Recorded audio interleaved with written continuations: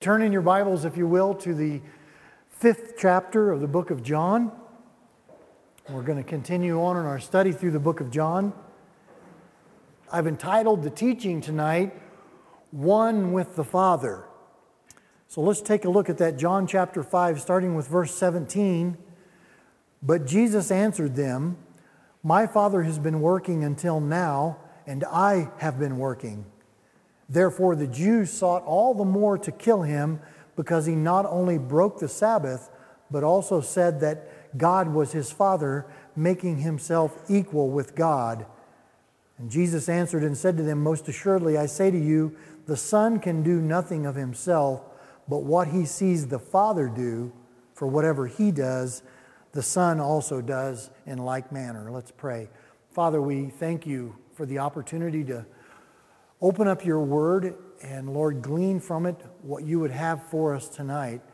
Lord, with your Holy Spirit living in each one of us and your Holy Spirit present with us here this evening, we know that you want to impress upon our hearts lessons, things you want us to learn to help us grow for application in our lives. And so, Father, we pray that you speak to our hearts and minds this evening, Lord, and you just apply your word to our hearts. We pray in Jesus' name.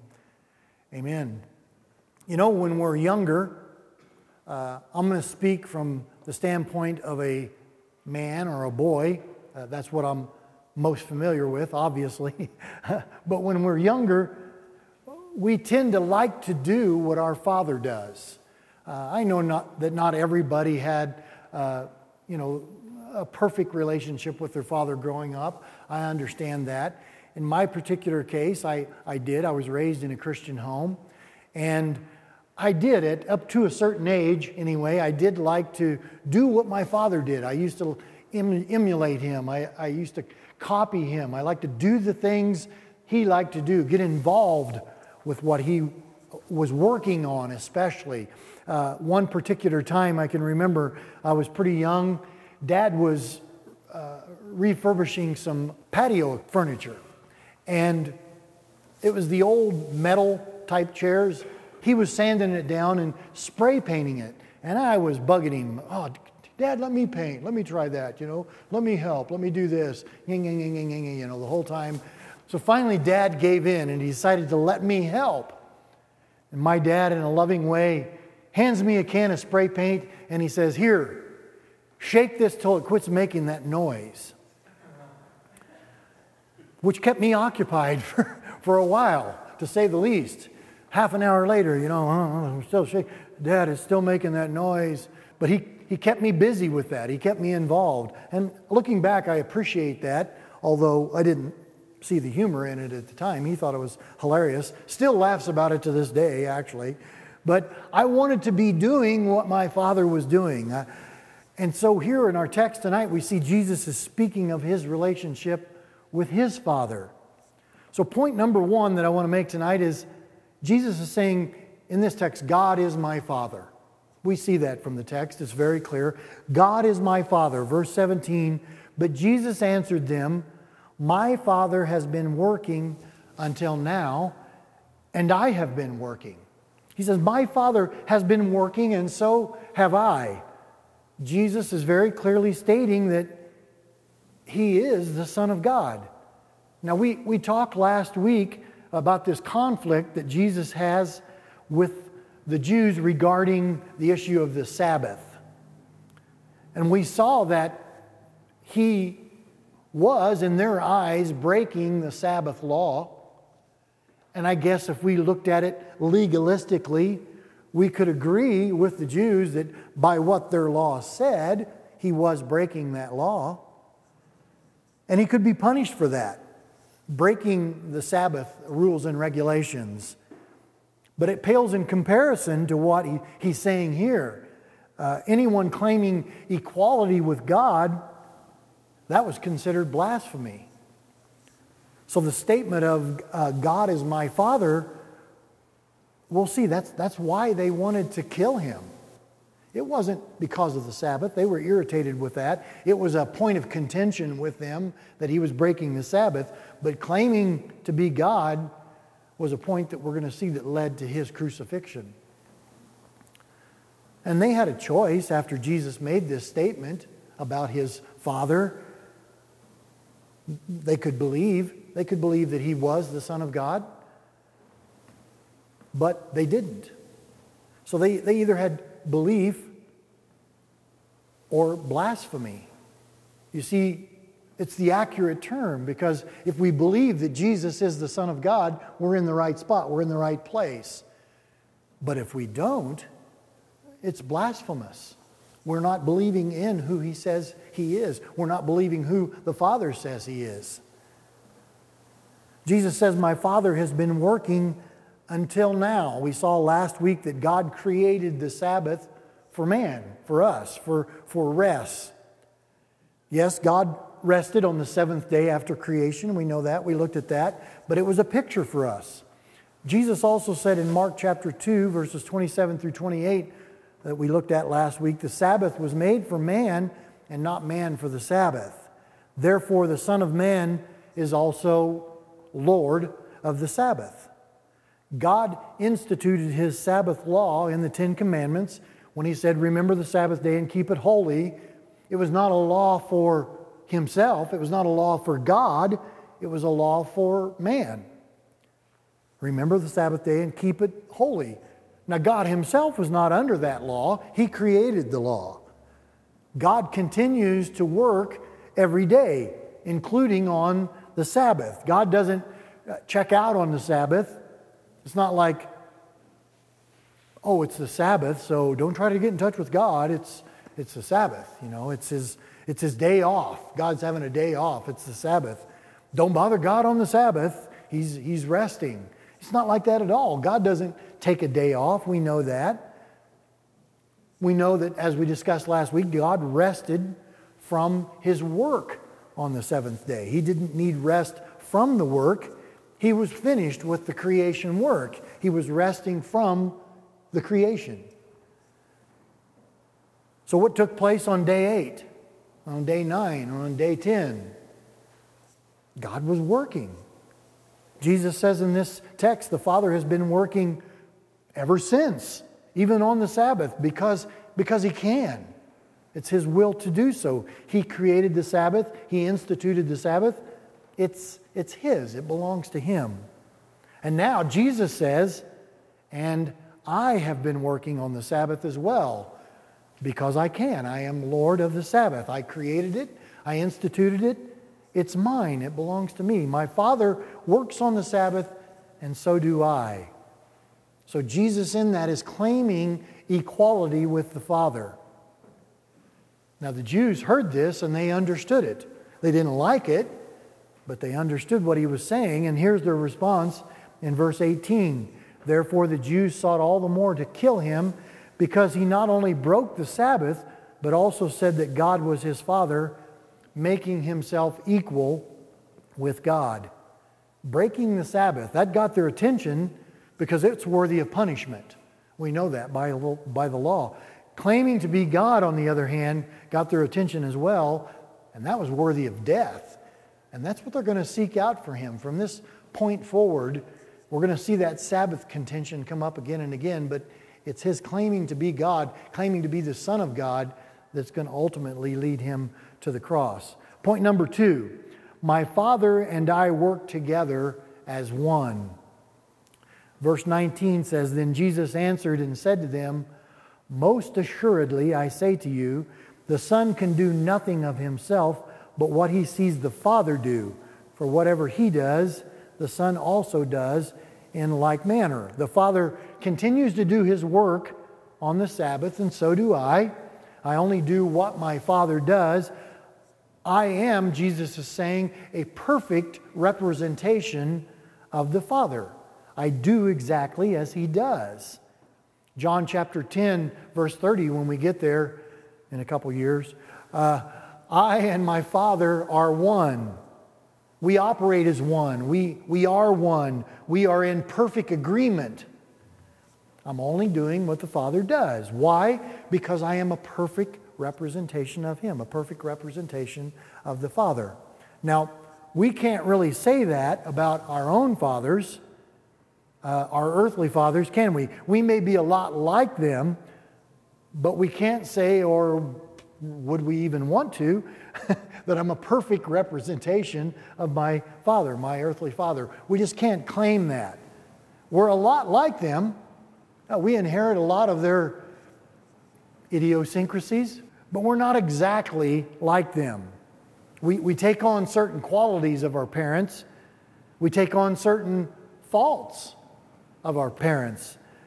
But we become our own person, our own individual. Now, Jesus, He's not that way. Jesus is a perfect representation of the Father. He completes, He carries out, He manifests the Father perfectly in everything. Why? Because He's God. We've talked about that. God the Father, God the Son, God the Holy Spirit, the Holy Trinity as we know it, working in perfect harmony together. He says, what the Father does, I also do. Now again, we don't always work together well with our fathers, do we? We don't, or we didn't always work that well together. You know, as the little child, I wanted to do anything I could to work with my dad, be around, help him however I could. As I got older, into those teenage years, not so much the case. You know, then it wasn't I get to, it was a I have to. Dad's going to use me to do certain things that I don't necessarily want to do. Like the time that he said, son, we need to go out and feed the hogs. We had this barn and a big wagon in the barn with corn in it. We had these big aluminum scoop shovels that we'd scoop out the corn and throw it out to the hogs. And while we were doing it, there was the opportunity for conversation at times. Teenage son and his dad, good quality conversation. I don't remember a whole lot about what was said, but I do remember saying to my dad, that's just stupid. The last thing I remember was the reverberation of the aluminum scoop shovel off my rear end, knocking me out of the wagon, down with the hogs. I still remember that sound, just kind of like whang, you know. It's just a sound you don't forget. And I remember him looking down out of the wagon with me laying in the mud with hogs. Are you okay? Yeah. Don't call me stupid. And see, I looked at it, I didn't call him stupid. I just said what he said was stupid, which he interpreted as I called him stupid, hence the scoop shovel incident. But anyway, I'm not an exact representation of my dad. There are qualities that I received from my dad that are good qualities as well. Certain things that my dad does well that I don't. Driving the speed limit. Dad drives under the speed limit. He's so good at it, he drives less than the speed limit. Drives me nuts.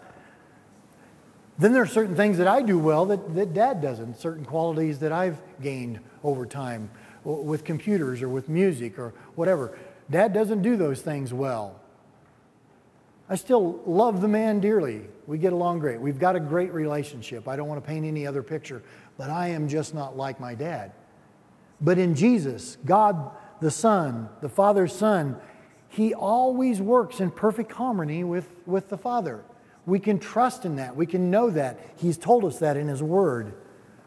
But it takes the Son submitting to the Father for that to work. Guys, I can look out tonight and just know that that's not always the case, is it?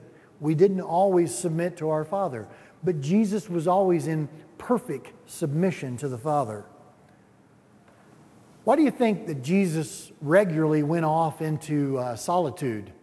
He was going to seek the Father's will to get direction. Basically going to His Father and saying, Lord, what do you have for me today? What is it that you want me to do? What's the direction that you want me to go? He was getting instruction. He was getting direction from the Father during those times. He's saying, Lord, how do you want it done today, Father? I need to know. So Jesus goes to his Father for inspiration, for direction, for declaration, to carry out the will of the Father for that day. It's just a beautiful picture, I think, when we see Jesus. We have those times where we see Jesus spending time with the Father. The disciples at that time were oblivious. They were asleep somewhere most of the time. But Jesus would rise up early to spend time with the Father to get his marching orders, if you will, for the day. Prepared for the day, whatever. And I think about that and I think, he did it and he's God. He did it because he saw it as important to be in total submission to the Father, to be in the perfect will of the Father for whatever the Father had for him that day. Many times we limit ourselves on that because we try to figure it out for ourselves. But a lesson for us, gang, is to know that it's so important for us to be in regular communication with the Father to know what it is that he wants us to do and where he wants us to go. We talk a lot here about divine appointments. And I encourage you guys to pray each day for divine appointments. Who might be that person that you could encourage to the Lord or encourage in the Lord? And it's kind of a scary thing because what I've seen consistently is when I pray for that, God puts someone in my path for one reason or another. But if we're praying that, we need to also be praying, Lord, prepare me for that situation as well. Strengthen me and encourage me. Give me a boldness to speak your word or to speak words of encouragement into the life of that person or persons that you're going to have me in contact with. So Jesus going to the Father regularly each day for direction, for inspiration. Verse 20, for the Father loves the Son and shows him all things that he himself does, and he will show him greater works than these, that you may marvel. Now remember, this is Jesus speaking to who? The Jewish religious leaders of the day. The Father loves the Son, shows him all things that he himself does, and he will show him greater works than these, that you may marvel. The Father loves the Son and shows him all things, everything, completely. And Jesus says to them, what you have seen me do so far, I do it in the name of my Father. I will do greater things in the name of my Father. The Father loves me completely and entrusts these things to me to carry them out. Now we feel removed from this, don't we? We don't always often feel that we're in the will of the Father. We don't always feel like we have that kind of relationship with the Father, where we're seeking his will and carrying out his will. But we know that the Father loves us as well. We have that in his word. We can trust in that. He loves us.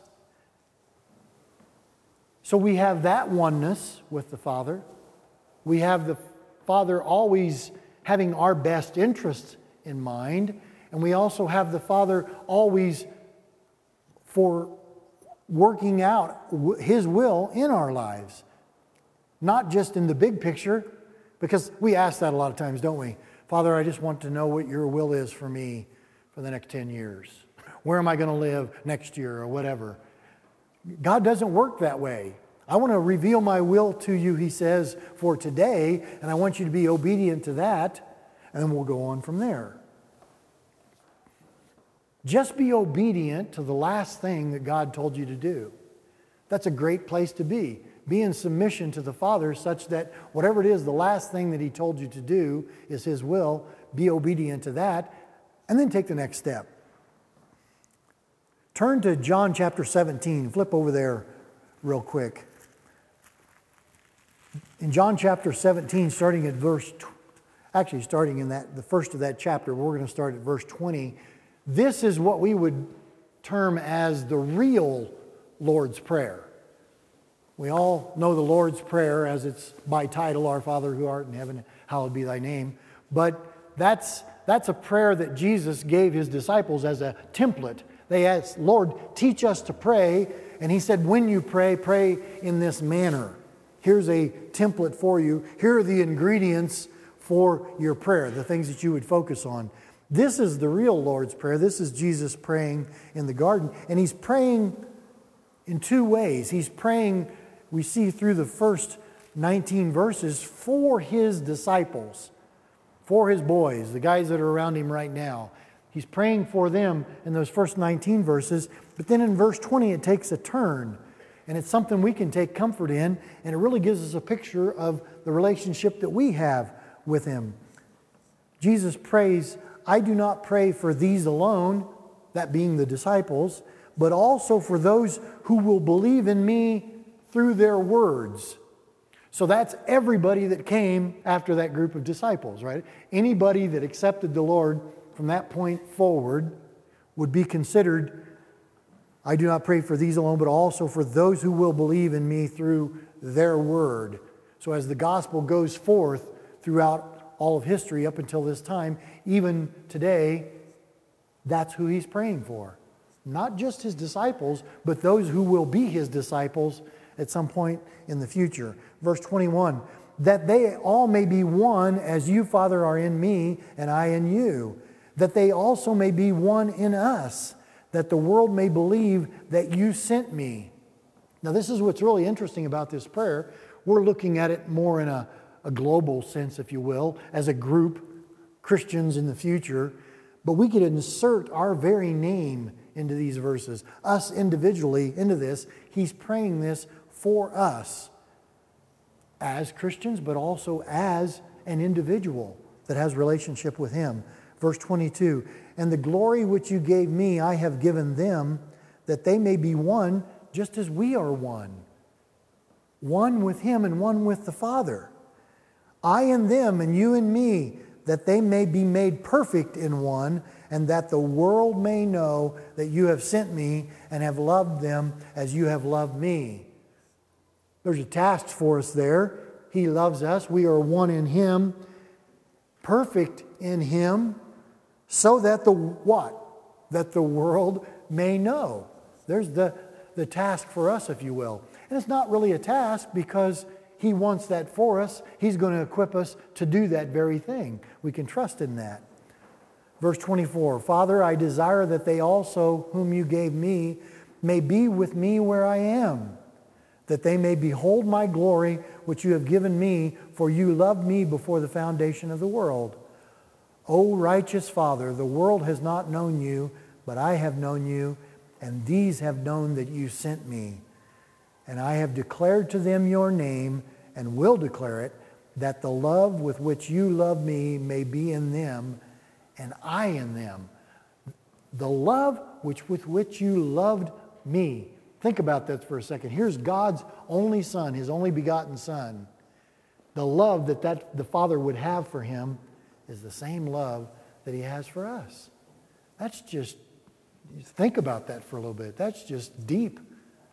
That's amazing love, without a doubt. So God so loved the world that he gave his only begotten Son, that whoever believes in him should not perish, but have everlasting life. God loved us so much that he gave us this plan for salvation, which included his Son. Point number 3, my Father and I give life. My Father and I give life. Verse 21 says, for as the Father raises the dead and gives life to them, even so the Son gives life to whom he will. Now I have to be thinking that as Jesus goes on, he's digging a hole deeper and deeper with these Jewish religious leaders, because just the fact that he claimed to be the Father's Son was bad enough, and now he just keeps going deeper with it. He just keeps moving closer and closer to revealing himself to be God himself. And of course, they don't like it. At this point in his ministry, Jesus had not yet raised anyone from the dead. So when we read this verse, we don't want in our minds be thinking, oh, a Lazarus incident. It's something else. And I think the text proves that it's something else as we move forward. Certainly he has the capacity to raise people from the dead, and he does later on. But here he hasn't done that yet, so he's speaking of something else. And if we want to keep true to the text and what it says, let's take a look at it. So I believe that this text is referring to spiritual resurrection. Not resurrection from the dead physically, but resurrection from the dead spiritually. The Father and the Son give life to those who are dead. So how does He raise us from a dead state to a life state? Two conditions that we have here. Dead spiritually, dead in our sin. Alive spiritually, alive in Christ. Turn real quickly, hold your place in John and turn to Ephesians chapter 2.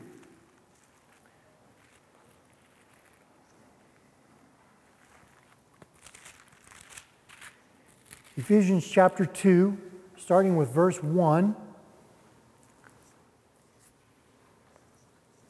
It says, "And you He made alive, who were dead in trespasses and sins." So who's the you in this you? It's you and me. We were dead in trespasses and sins, in which you once walked according to the course of this world, according to the prince of the power of the air, the spirit who now works in the sons of disobedience, it says. Verse 3, "Among whom also we all once conducted ourselves in the lusts of our flesh, fulfilling the desires of the flesh and of the mind, and were by nature children of wrath, just as the others." Verse 4 starts off with two phenomenal words, "but God." In spite of all of this that we just read, in spite of our condition, dead in our trespasses and sins, we can look at this and we can have a "but God," who is rich in mercy because of His great love with which He loved us, even when we were dead in trespasses, made us alive together with Christ. By grace you have been saved. So even when we were dead in our trespasses and sin, God's providing a way out through that, He's saying here, through Jesus Christ. We were dead in sin. We did not have life spiritually. We needed a divine intervention on the part of the Father. It says in verse 4, God who is rich in mercy, who loves us so much, who shows us grace. If we believe in His Son, we are made alive in His Son. God gave to the Son, Jesus Christ, the authority to give life to those who believe in His Son. So through that, we are raised from our spiritually dead state to a spiritually alive state in the Son. Does that make sense? Turn back to John. Verse 21, "For as the Father raises the dead and gives life to them, even so the Son gives life to whom He will." Keep that in mind, that we're not talking about this physical resurrection. We're talking about spiritual resurrection. This state that we were in as sinners, being resurrected from that state to life in the Father and in the Son. Point number 4, my Father and I judge. Starting with verse 22, "For the Father judges no one, but has committed all judgment to the Son." So you might be thinking, Pastor Jim, how can you entitle this part, "My Father and I judge," and the verse says, "For the Father judges no one"? To the Orthodox Jew, Jehovah God was the judge of all the earth. Period. You can see that in Genesis chapter 18 refers to that. No one else would or should apply that title to himself, judge. The Jewish leaders of the day would have recognized that there is only one judge, and that is God. So if you're claiming to be judge, we got problems. But Jesus did. By claiming this judgment, He once again claimed to be God. In Acts chapter 17, verse 31, Paul says to the philosophers of the day, "Truly these times of ignorance God overlooked." I rest in that verse. I don't know about you guys. I pray that God will apply that verse to my life on a regular basis. Truly these times of ignorance God overlooked. "But now commends all men everywhere to repent, because He has appointed a day on which He will judge the world in righteousness by the man whom He has ordained." So it says that God will judge the world in righteousness by this man being Jesus Christ, whom He has ordained. Jesus will say to the Father on that day one of two things. Yes, they have relationship with me, or no, they don't have relationship with me. Hebrews 9:27 says, "Is appointed for men to die once, but after this the judgment." We all know we die. Eventually, physically, we die. We're then judged based on how we lived. So physically, we're all going to die. So we will die unless the Lord returns for us before we do. We are then judged based on how we lived. Did we live for Christ? Do we have a relationship with Him? His judgment, His righteous judgment, He alone has the authority to make that call. In Revelation chapter 20, we see the great white throne of judgment. And there are those that are standing before God in that particular text, and anyone in that group whose name isn't found written in the book of life is judged according to their works. Well, we all know our works are going to fail us, aren't they? It's by grace you've been saved through faith, not of yourselves, as a gift of God, not by works. Works don't save us. And it also speaks of this book that names are written in, this book of life. And the text is saying that if your name isn't in that book, then you're going to be judged according to your works. If your name is in that book, you're not going to be judged at the great white throne judgment at all. It's just not going to happen. You get a pass, if you will, because you have a relationship with Jesus Christ. He wrote your name in that book. So God ultimately judges those whose names are not written in this book of life. And the Father has committed to the Son to determine or judge those who are and will be written in this book of life. And if their names are not written in the book of life, the Father judges their works, they fall short, and then they are condemned. So how does your name get into the book of life? Do you believe in the Son? Do you trust in the Son? Do you honor the Son for who He is and what He's done? Verse 23 says that all should honor the Son just as they honor the Father. He who does not honor the Son does not honor the Father who sent Him. Honor is an interesting word. It's a familiar word to us. One place that we may have seen it was in the fifth commandment, where it instructs us to honor our father and mother. Now, I hope tonight, as I shared some stories about my dad, that it was dishonoring to my father. I don't think it was. He laughs about the same things that I do. We are alike in that way, that we agree that I did a lot of dumb things when I was a kid. So we can laugh about that. But Webster's definition of honor, we can look at the word honor in this way, because honor is something that we look at basically three characteristics in that. One of renown, because of who they are. Recognition, because of what they do or what they have done. And respect, because of who they are and because of what they do or what they've done. So renown, recognition, and respect, we could put all those together for a definition, if you will, a working definition of the word honor. So in our text, we are to honor the Son because of who He is and because of what He has done and promises to do. That's why we would give Him honor, because of who He is, because of what He's done and is doing, and the things that He promises to do.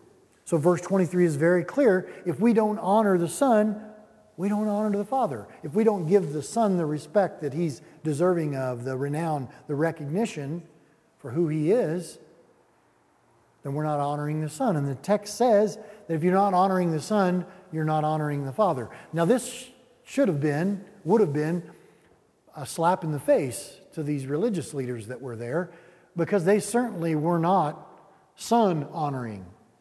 Were they God honoring? Well, they probably thought they were, because they were keeping all of these rituals and these rules, all these commands as well.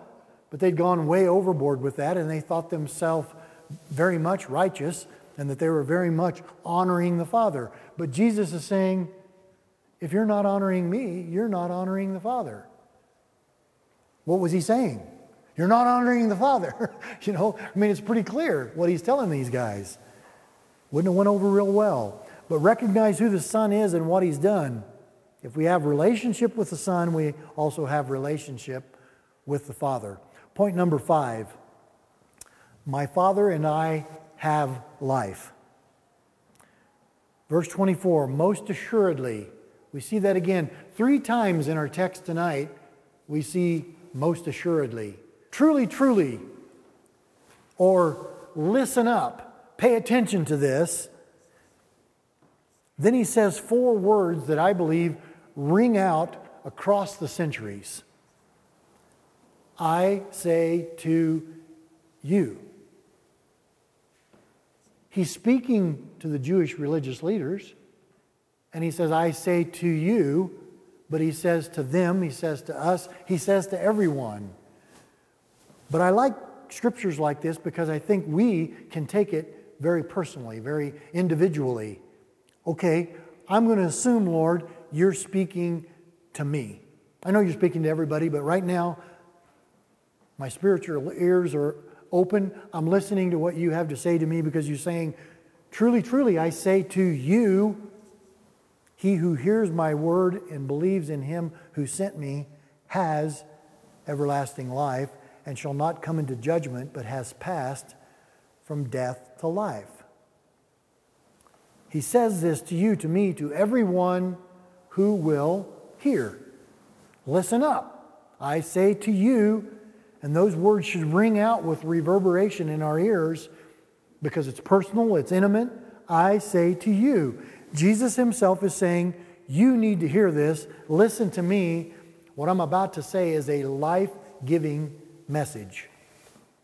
In verse 21, it says that the Son gives life to whom he will. We read that earlier. Now in verse 24, we are told to whom the Son chooses to give that life.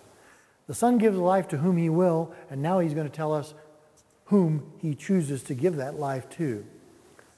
The first part of that verse says, he who hears my word, not only hearing it, but receiving it as well. Not just hearing it, not just even believing it, but also obeying it. He who hears my word. And then he who believes in God. It's not enough to just believe in God, but it's also believing what God says. We know that there's a scripture that says, you believe there is a God? Even the demons believe that and shudder. So the demons believe that there's a God. Believing that there is a God is one thing, but believing in him is something else altogether. Believing in God and believing in what God says. And then he who believes God sent me. So he who hears my word, he who believes in God, and he who believes God sent me. Believing in God, believing that God sent Christ, his only Son. Believing he sent his Son to be the Savior. Now we look at it on this side of the cross, and this makes sense to us, doesn't it? Those of us that have a relationship with the Lord, this makes sense. Keep in mind the audience that he's speaking to there, these Jewish religious leaders.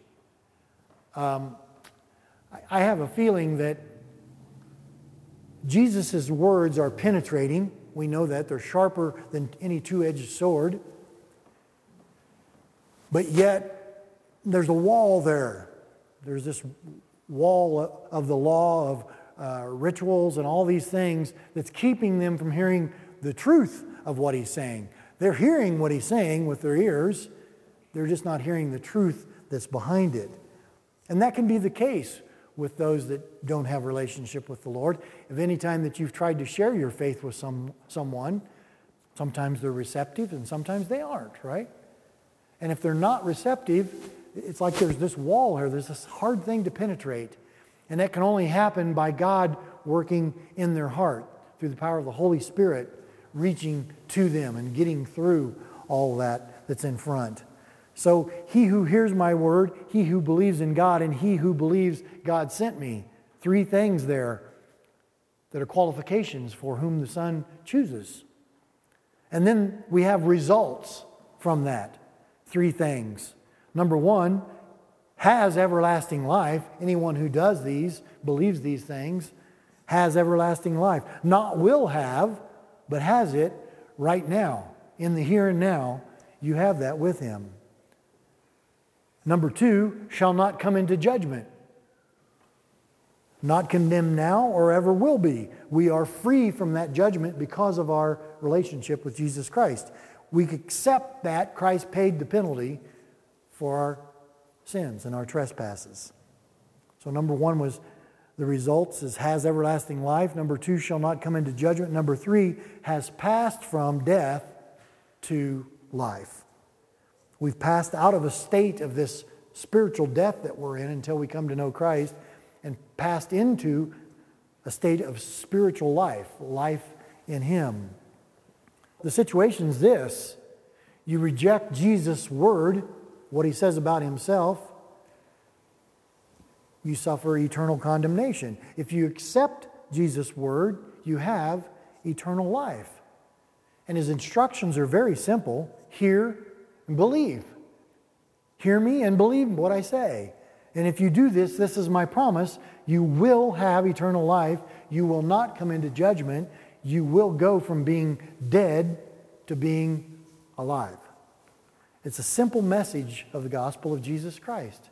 Very simple message. Hear and believe, and you go from being dead in your sins to alive in Christ. Verse 25, another most assuredly, truly, truly, I say to you, the hour is coming and now is when the dead will hear the voice of the Son of God, and those who hear will live. Ephesians chapter 2 again. Truly, if you're dead in your trespasses and sins, and if you will just hear me, I will make you alive. He says, the hour is coming and now is. Truly, from this point forward, those who hear will live. Those who do not hear will not live. Verse 26, for as the Father has life in Himself, so He has granted the Son to have life in Himself, and has given Him authority to execute judgment also, because He is the Son of Man. So just as the Father is the source and giver of life, so the Son is the source and giver of new life. We were born physically at one time.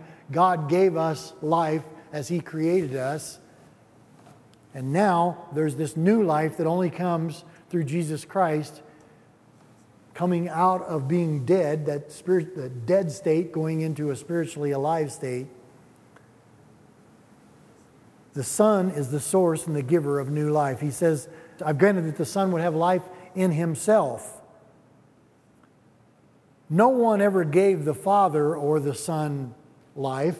They weren't dependent upon someone or something else to give them life. They've always had it. They are the initiators of it. The Father has given the Son the authority to give life, it says, and to execute judgment. Jesus is the Son of God and the Son of Man. He is God, we know, as a holy part of the Holy Trinity. And as the Son of God, it says He's able to give life because He is life. He was given life in Himself by the Father. The verse says that as well. So He has granted the Son to have life in Himself. And as the Son of Man, He is able to judge because He was tempted in all ways like us, yet did not sin. He knows what it's like to go through our day. In fact, we've not had a day like some of His days.